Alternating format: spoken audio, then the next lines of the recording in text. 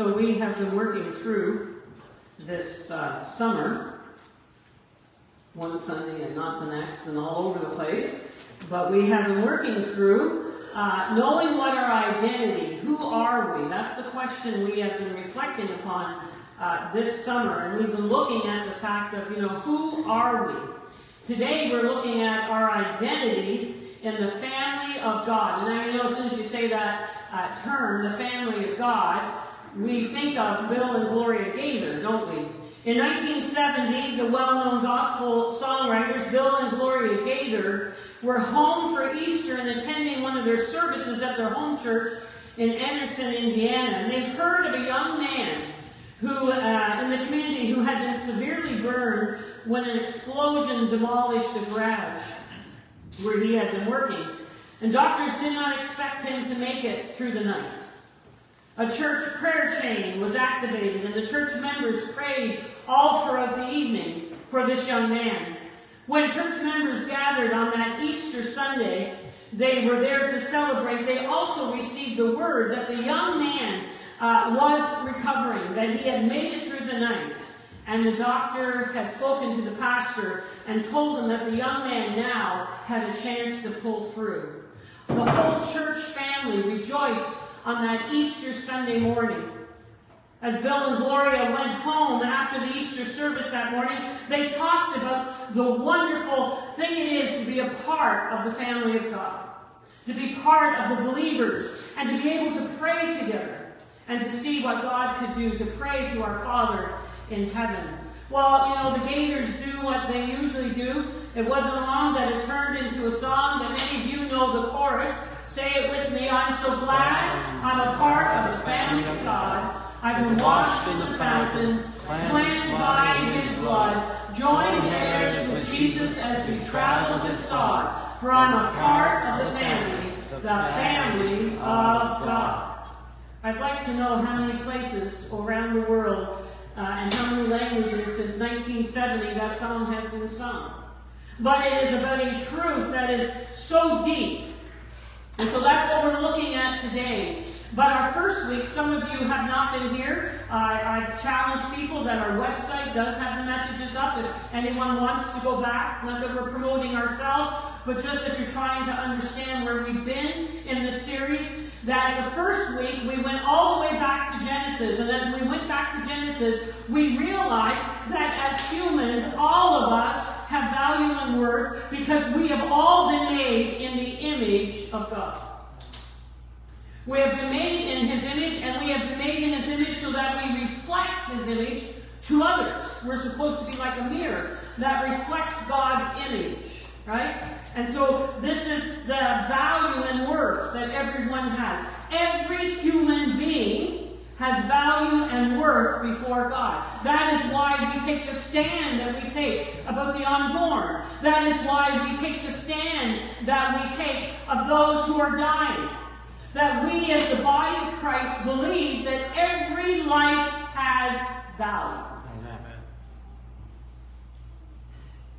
Then we looked at the reality, though in Genesis 1 we have been made in the image of God, all of humanity, we realized in Genesis 3 that there was the fall of humanity.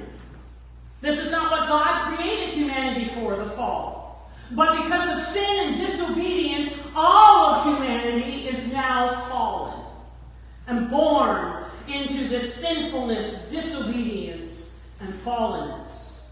And we talked about the Mona Lisa and used that as an example, that there is this masterpiece that has been made. And just like you would take that masterpiece and somebody would take dirty motor oil and pour it all over it, it would bring and disfigure that piece of art. That masterpiece would not be the same, but the image would still be there.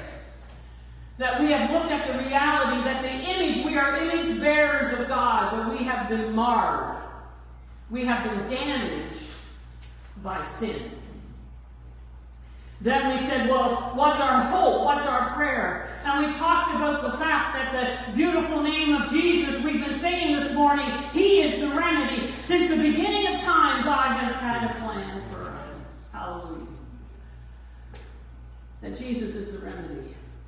that God has sent Jesus to restore us, to restore relationship, but to restore us. And praise God, He's not finished with me yet. He is changing me and transforming me daily if I allow Him, through the Holy Spirit, to be more and more and more like Jesus. And so we looked at the reality that without the shedding of blood, there is no forgiveness of sins. And so He came to sacrifice Himself for us. He was born, He died, He came up through death and rose, and He ascended to the right hand of the Father. Hallelujah. And He is there interceding and praying for you today. And there is coming a day that He is coming back for us. And so we found out through this sacrifice of Christ, who am I? Well, now I am reconciled to the Father. I am redeemed. I've been purchased back. The price has been paid for my freedom. And I am justified. And we talked about justified is a legal term. It means that my slate, my rap sheet, has been wiped clean. Hallelujah. I don't know what you've done in your past, but I'm going to be proud to share mine with you today. But hallelujah, it doesn't matter. Because in Christ, I have been justified. It has been all cleaned up. Hallelujah. White clean. And so, I pray that you've accepted this gift.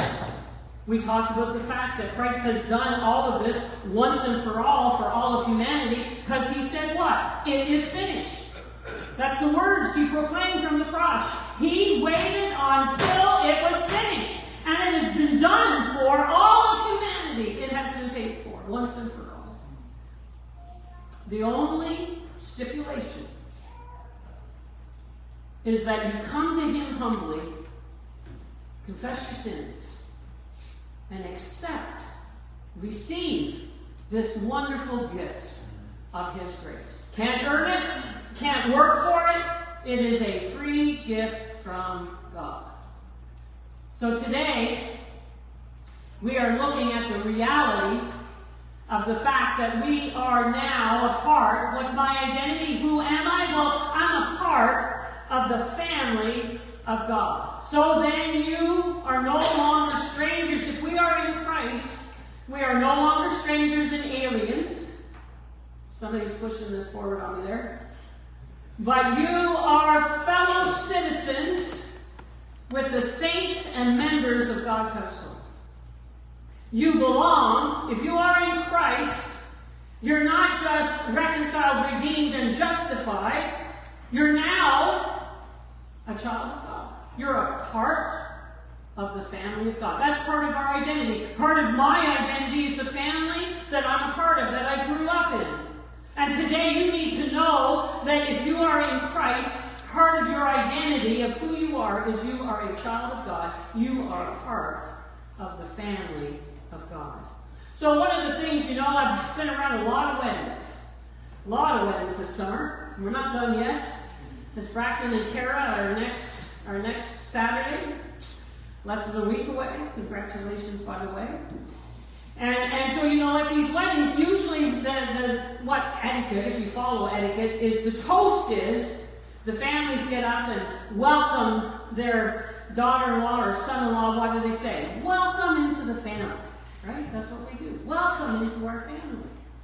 And that's the reality that God wants us to know today. Welcome to the family of God.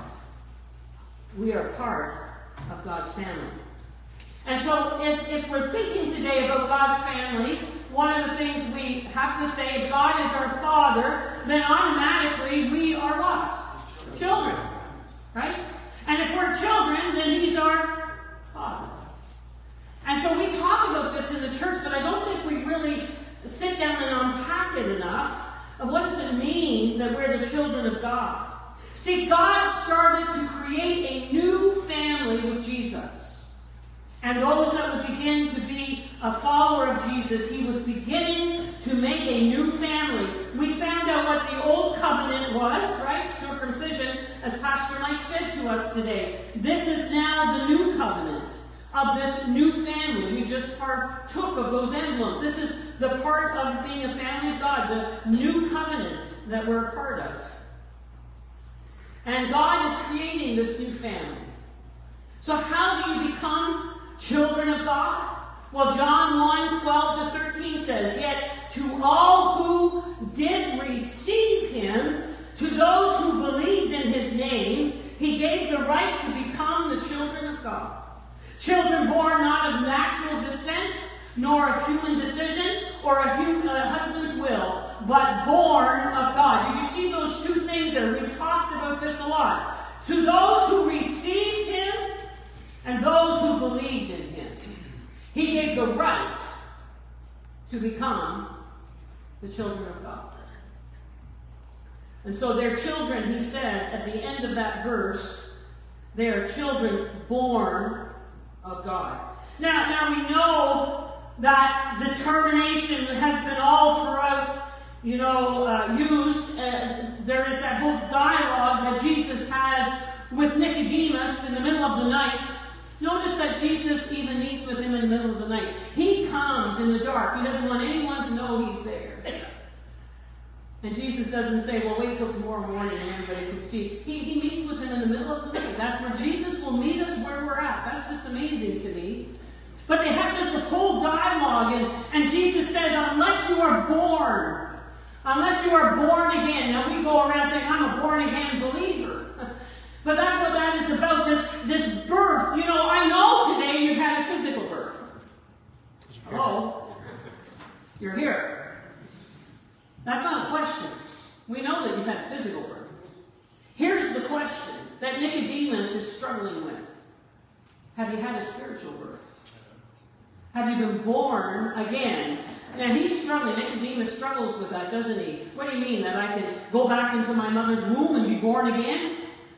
And he says, no, that's not what I'm talking about. But have you been born of the Spirit? Now, if you go back into the original language, and I can only share, I don't know the original language, so I can only share what I read up about this. They say that word born again can also be used born from above.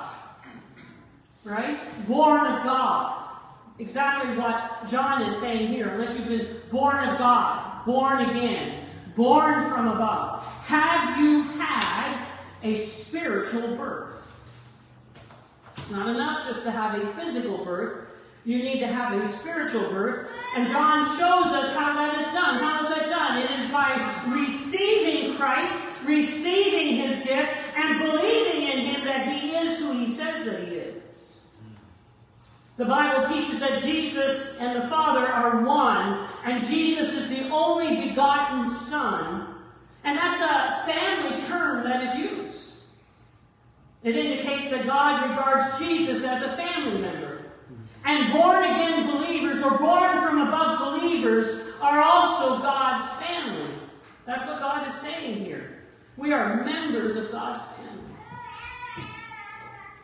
And so there's three ways to become part of a family. Well, one way you become part of a family is you marry into it, right?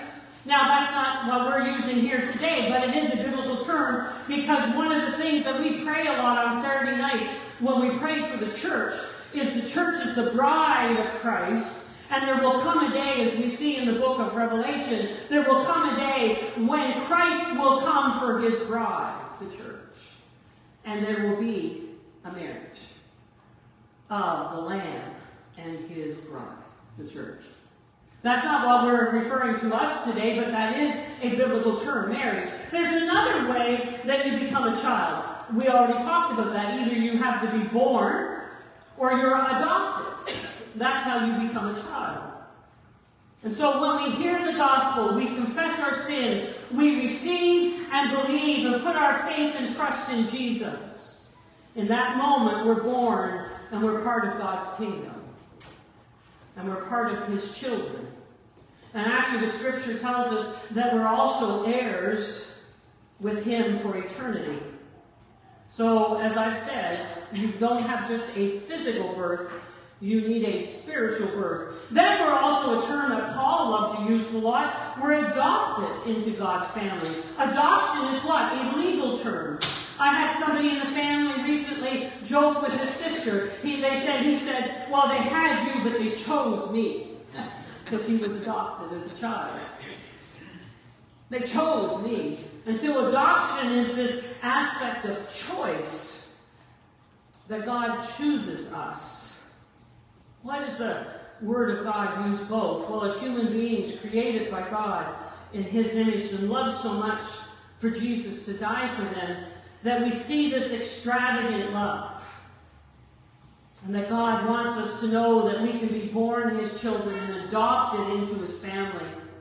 It's not until we repent and follow him that we really become his children. We can be running around, we're his creations, we're like orphans before Christ. Did you get that? If we're adopted into God's family, now let's just use our logic here, what were we before? Orphans. Not really knowing where we belong, what we're a part of, where we're going.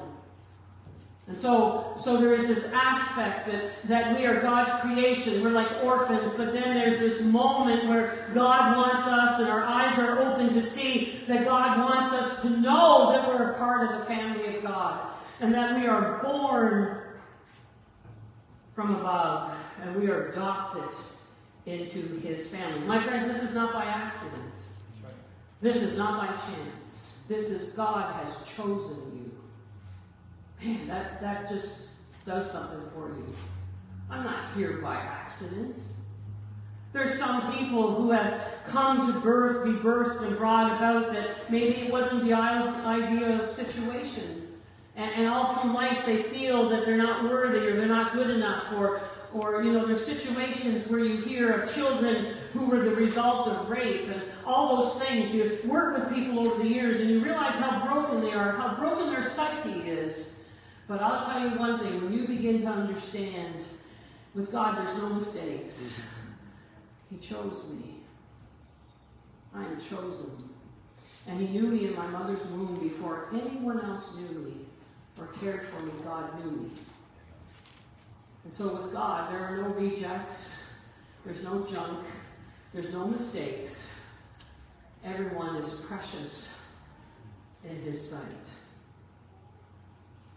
And so it means that this came through much cost, the cost of Christ. His commitment to us and intention, he chose us. So why did God make us his children? We see it all through Scripture. How great is the love the Father has lavished on us, that we should be called children of God, and that is what we are. That's how much he loves you.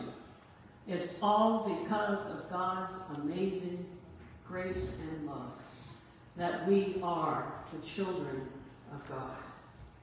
I like what Galatians 4:4-7 says, that we have a heavenly Father. But then the set time had fully come. God sent his Son, born of a woman, born under the law, to redeem those under the law, that we might receive the adoption of sonship. Because you are his sons, God sent the Spirit of his Son in our hearts, and the Spirit who calls out, Abba, Father. So you are no longer a slave, but God's child. And since you are his child, God has made you also an heir.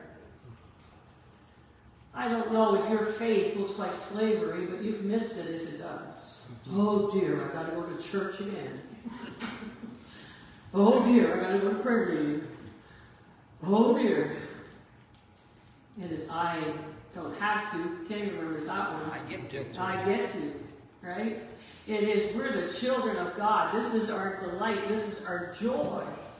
And isn't that wonderful there, the term that he uses there, that we get to call God Abba, Father. That's a familiar, intimate term, isn't it? It's like Daddy, Pepe, Papa, whatever language or whatever part of the world you're from, and whatever language you would use for your father. There is this intimate now relationship with God. The Creator is now not just God, the Creator, out there, but he is my Father. You know, one of the things happens when you lose both your parents. You get to a place, some of you that have a parent or both parents around, God bless you. But when you lose both parents, there's a sense of being an orphan. There's this sense of, well, who do I belong to now? What's this all about? And I'll tell you what faith does for you when you say, well, I'm not fatherless. God is my Father. I have a heavenly Father. Who taught us that? Where did we hear that before? Jesus said, when his disciples said, how should I pray? Almighty God, the Creator? No. Our Father, which art in heaven, hallowed be thy name. That was so revolutionary in Jesus' day that he referred to God as Father. And that's what we get to do now as his children. And so we heard already that we're not just children, but we're heirs. Heirs of the kingdom with Christ. So what's an heir? Well, an heir is a person who inherits, right? Who inherits an inheritance. If you are in Christ, you are also not just a child, but you are an heir. Galatians 4:7 that we already read. Listen to it again. So you are no longer a slave, but God's child. So you're a child. And since you are his child, God has made you also an heir. You know, I thought about that. We haven't spoken a lot about that. I don't know if you've heard it, but that's not something we speak about a lot in the church. That I have an inheritance. I'm God's child, and I have an inheritance. Romans 8:17 says, now if we are children, then we are heirs, heirs of God and co-heirs with Christ. Indeed, we share in his sufferings in order that we may also share in his glory. So what do we inherit? See, usually though, in our families, we inherit after somebody dies. And some people want to believe that what you inherit as a Christian, you have to wait for the sweet by and by. But the truth of God's word is there's an inheritance. You don't have to wait because there's an inheritance that you already have. One of the inheritances that you have is blessed peace. That God gives us this peace. Peace with the Father. We are reconciled. And we know that blessing, peace that passes all understanding. You know what else we're given? We're given the Holy Spirit. Hallelujah. We don't have to wait till we die. We're given the Holy Spirit now. We're given the presence of Christ now. We're given the power of Christ now. There's no more excuses, friends.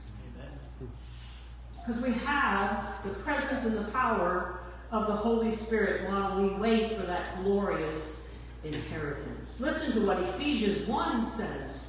When you believe, you were marked in him with a seal, the promised Holy Spirit, who is a deposit guaranteeing our inheritance. Did you hear that? Until the redemption of those who are God's possession to the praise of his glory. When you believe, you were marked with him, the seal of the Holy Spirit, the promised Holy Spirit, who is what? A deposit guaranteeing our inheritance. You've already received a portion of your inheritance by receiving the presence of God, the Holy Spirit. But hallelujah, we're also going to receive the kingdom. We're going to receive the kingdom. As Revelation 21, 1-7 says. Listen to what this says. Then I saw a new heaven and a new earth, and for the first heaven and the first earth had passed away. And there was no longer any sea. And I saw the holy city, the new Jerusalem, coming down from heaven, from God, prepared as a bride, beautifully dressed for her husband. And I heard a loud voice from the throne saying, look, God's dwelling place is now among the people, and he will dwell with them. And they will be his people, and God himself will be with them and be their God. And he will wipe away every tear from their eyes, and there will be no more death or mourning or crying or pain, for the old order of things has passed away. He who was seated on the throne said, I am making everything new. Then he said, write this down, for these words are trustworthy and true. He said to me, it is done. I am the Alpha and the Omega, the beginning and the end. To the thirsty I will give water without cost from the spring of the water of life. Those who are victorious will inherit all this, and I will be their God. What does it say? and they will be my children. My friends, I don't know, but I'm getting excited about my inheritance. The kingdom. We have been given the keys of the kingdom here, and we wait for the future kingdom. And so we're God's children. We're members also of His body. And so, as children and heirs, we are also members of the body of Christ. This is an analogy that was used, a metaphor that was used a lot through the New Testament. Paul was known to use it. We heard that passage of Scripture from Rachel. Who is God's children? Who is the brothers, mothers, and brothers of Jesus? You see, Jesus was sitting there teaching. He was busy about the kingdom.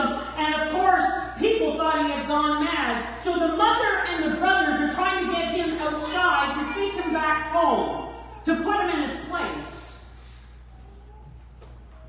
And Jesus doesn't bother to listen to what they say. He doesn't jump up. What does he say? You're my mother. You're my brothers. How do we know if we're the mother or brother of Jesus? By according to this passage of Scripture, we do the will of the Father. Instead of being disobedient now, we choose to be obedient. We say, yes, Lord, your servant is listening. What would you have me do? And so the Bible calls this family of God the body of Christ. And we know we don't have time today to get into it, but the body of Christ symbolizes each member doing their part, each member united with the other. For just as each of us has one body and many members, and these members do not all have the same function, so in Christ through many form one body, and each member belongs to all the other members. If you accepted Christ, you belong to someone. Did you hear that? If you accepted Christ, you belong here. If you have accepted Christ, you're my brother or my sister. And we're family. And we belong to each other. Do you know what's killing the church in North America? This blessed individuality. It's about me and Jesus. That's all that matters. The pandemic sure didn't help. But it's just about me and Jesus. That's all that matters. That is a lie of the enemy, and it is not biblical. Because what is biblical is we're a part of the family of God, and we're the members of one body. And therefore, the members of one body, we work together in unity, we love one another, we work through our issues, we are reconciled, and we have been given the ministry of reconciliation. And there's no such thing as lone rangers in the body of Christ. And my friends, when your chair is empty, you are missed.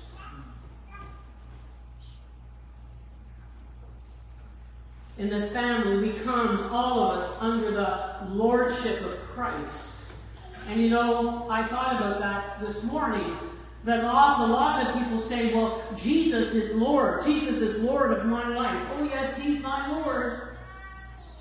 But this model is saying He's the head of what? The body. He's the head of the church. He's the head of the family of God. So even that mindset that I can have Him as my Lord, but I don't have to have anything to do with you, I've missed it again. Because Jesus is the head of what? Not individuals. He's the head of the body, the church. All of us together. And so we need to realize today that that is a part of who we are. The family of God means that we are part of this body of Christ and this headship, this lordship of Christ. And I have a question for you today. It has nothing to do with this message, but I just brought it up real quick. If you haven't been baptized, it's time you start thinking about it, because that is the initiation, the rite into the family of God. This is how you show others, I'm a part of the family of God. I'm a member of the body of Christ. I go under the waters of baptism and make a display for all the world to see. And I would love to see those who have not, who know Christ, it's time to submit and die with Christ and come alive with Him through the waters of baptism. Now, I have to give this Sidebar. Is our families perfect? No.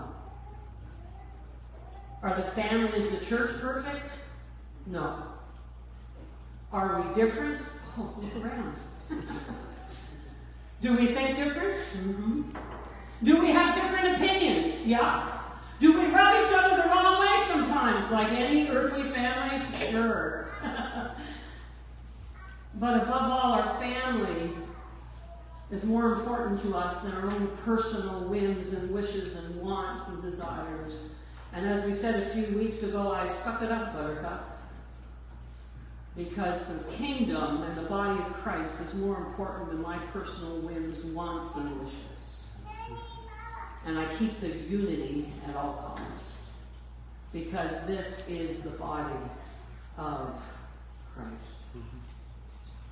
Families also love doing things for each other. They love surprising each other. They love giving each other gifts. They love to celebrate when one does so well. They want to celebrate when one mourns, the other mourns. Oh, does that sound familiar? Because that's what families do. You don't have to get paid for it. You don't have to be begged to do it. Because each one knows what their part is in the family, and they do that. You know, we'll go down later and have a potluck, and I remember a while back somebody was all upset because it wasn't all set up for them, and I said, well, we're a family here, and when we have a potluck, we set it up together. Because it looks like a family. The kids get out and get the forks and knives, and somebody else puts the salt and pepper on the table, and later you'll see a group in the kitchen cleaning up the dishes, because that's what family does. We work together, not against each other. And so I want to encourage you today. I pray that you're part of the family of God. I like what, as we bring this to a close, I like what Rick Warren said. When we place our faith in Christ, God becomes our Father. We become His children. Other believers become brothers and sisters. And the church becomes our spiritual family. The family in God includes all believers in the past, present, and future. We call that universal church.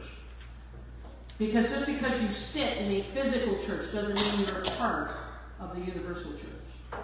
You're a part of the universal church if you've accepted Christ as your Lord and Savior. Then you become a part of His universal church that spans over all time until He returns. Are you a part of His church today? Are you a part of His family today? Have you accepted what Christ has done for you? Then you're my brother and my sister. And it's exciting to realize that I get to spend time with you now, but I'm going to spend all eternity with you later on. Hallelujah. I'm going to ask the worship team to come. I wanted to challenge you today about your spiritual family. Not always easy saying certain things that need to be said. Part of the tradition here on the island, and I remember in Newfoundland, was Sunday family dinners. I remember my grandmother, because of being Salvation Army and holiness, it was so important that you didn't do any work on Sunday, that they would have, our clothes would be ironed and laid on the bed for Sunday morning. All the vegetables would be peeled for Sunday lunch and sitting in a pot of cold water, waiting for after church. There was no excuse that I didn't come to church because I had to make lunch. Because it was all prepared, and lunch was ready when it was ready, but church came first.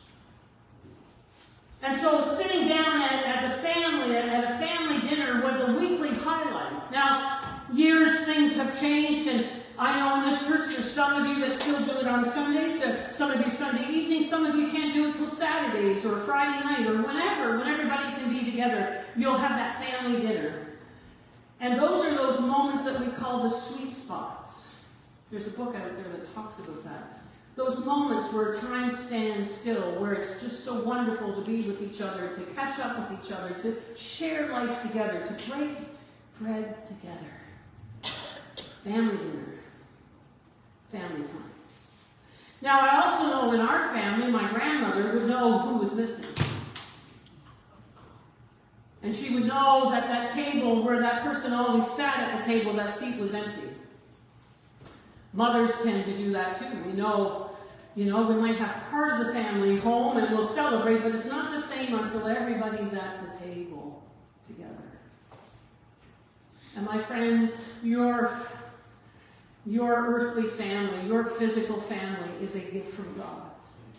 It is so important. But don't ever put it above the family of God. Because what's also so supposedly important is us being together here, spending time together weekly, breaking bread together when we can, sharing life together, as Dietrich Bonhoeffer would call it. Because this is my family as well. This is the family of God. And this idea that we're living today in individuality, that I go to church and I do church when it's convenient for me, and when it's not convenient, I'm not there. Well, it's the same as if you are missing at that family dinner table. You're missing out and we're missing you. And so there comes a place in our life that we begin to celebrate the fact that we're a part of the family of God. We are heirs with Christ, and we are the body of Christ. And what we do here on Sundays and Wednesdays or whenever, whether it's a boat trip that we didn't get to do yesterday or whatever it might be, all of those are precious moments where we get to live out the reality that we're the family of God. That's my identity. That's who I am. But praise God, we get to practice what we're going to be doing over there. And I pray that my physical earthly family are a part of it. It breaks my heart. But this is my eternal family. This is who I'm going to spend eternity with. And my prayer is that my physical earthly family will be a part of it. That's why I come to the family of God and I pour out and I pray as we did today. And we pray for their souls, because it's not enough for me that I'm just here with my family of God, that I want my earthly physical family to be a part of it as well. But don't ever get to the place where your physical earthly family is all and you have forgotten about your eternal family of God. The enemy would want you to do that. He would want to take you away in all kinds of rabbit holes to get you down. I have heard things that I've heard people say to me in years that I never thought I would hear from saints of God, why they can't be at church on Sunday. God have mercy on us. Is that what we're going to say to Jesus? Isn't that like the 10 virgins, the 5 that had their lamps ready, and the other 5 that had to go off shopping to get the oil, and they missed out? My friends, this is a priority. This is where I live the reality of what family life in the kingdom of God looks like. I cannot emphasize it enough, and I've said enough, more than enough. Would you stand to your feet? We're going to sing this song. And I pray that you probably sang this song many, many times. But I pray that you sing it today with a new commitment, a new fervor, a new commitment to God the Father, a new commitment to Christ the head of the body. That, Lord, thank you for the family of God that I'm a part of. And I am committed to it. And I'm going to do my best to see my family come in and be a part of it, to see the community come in, my neighbors, my colleagues, all of them, that I want them also to be a part of the family of God. Let's sing this together and we'll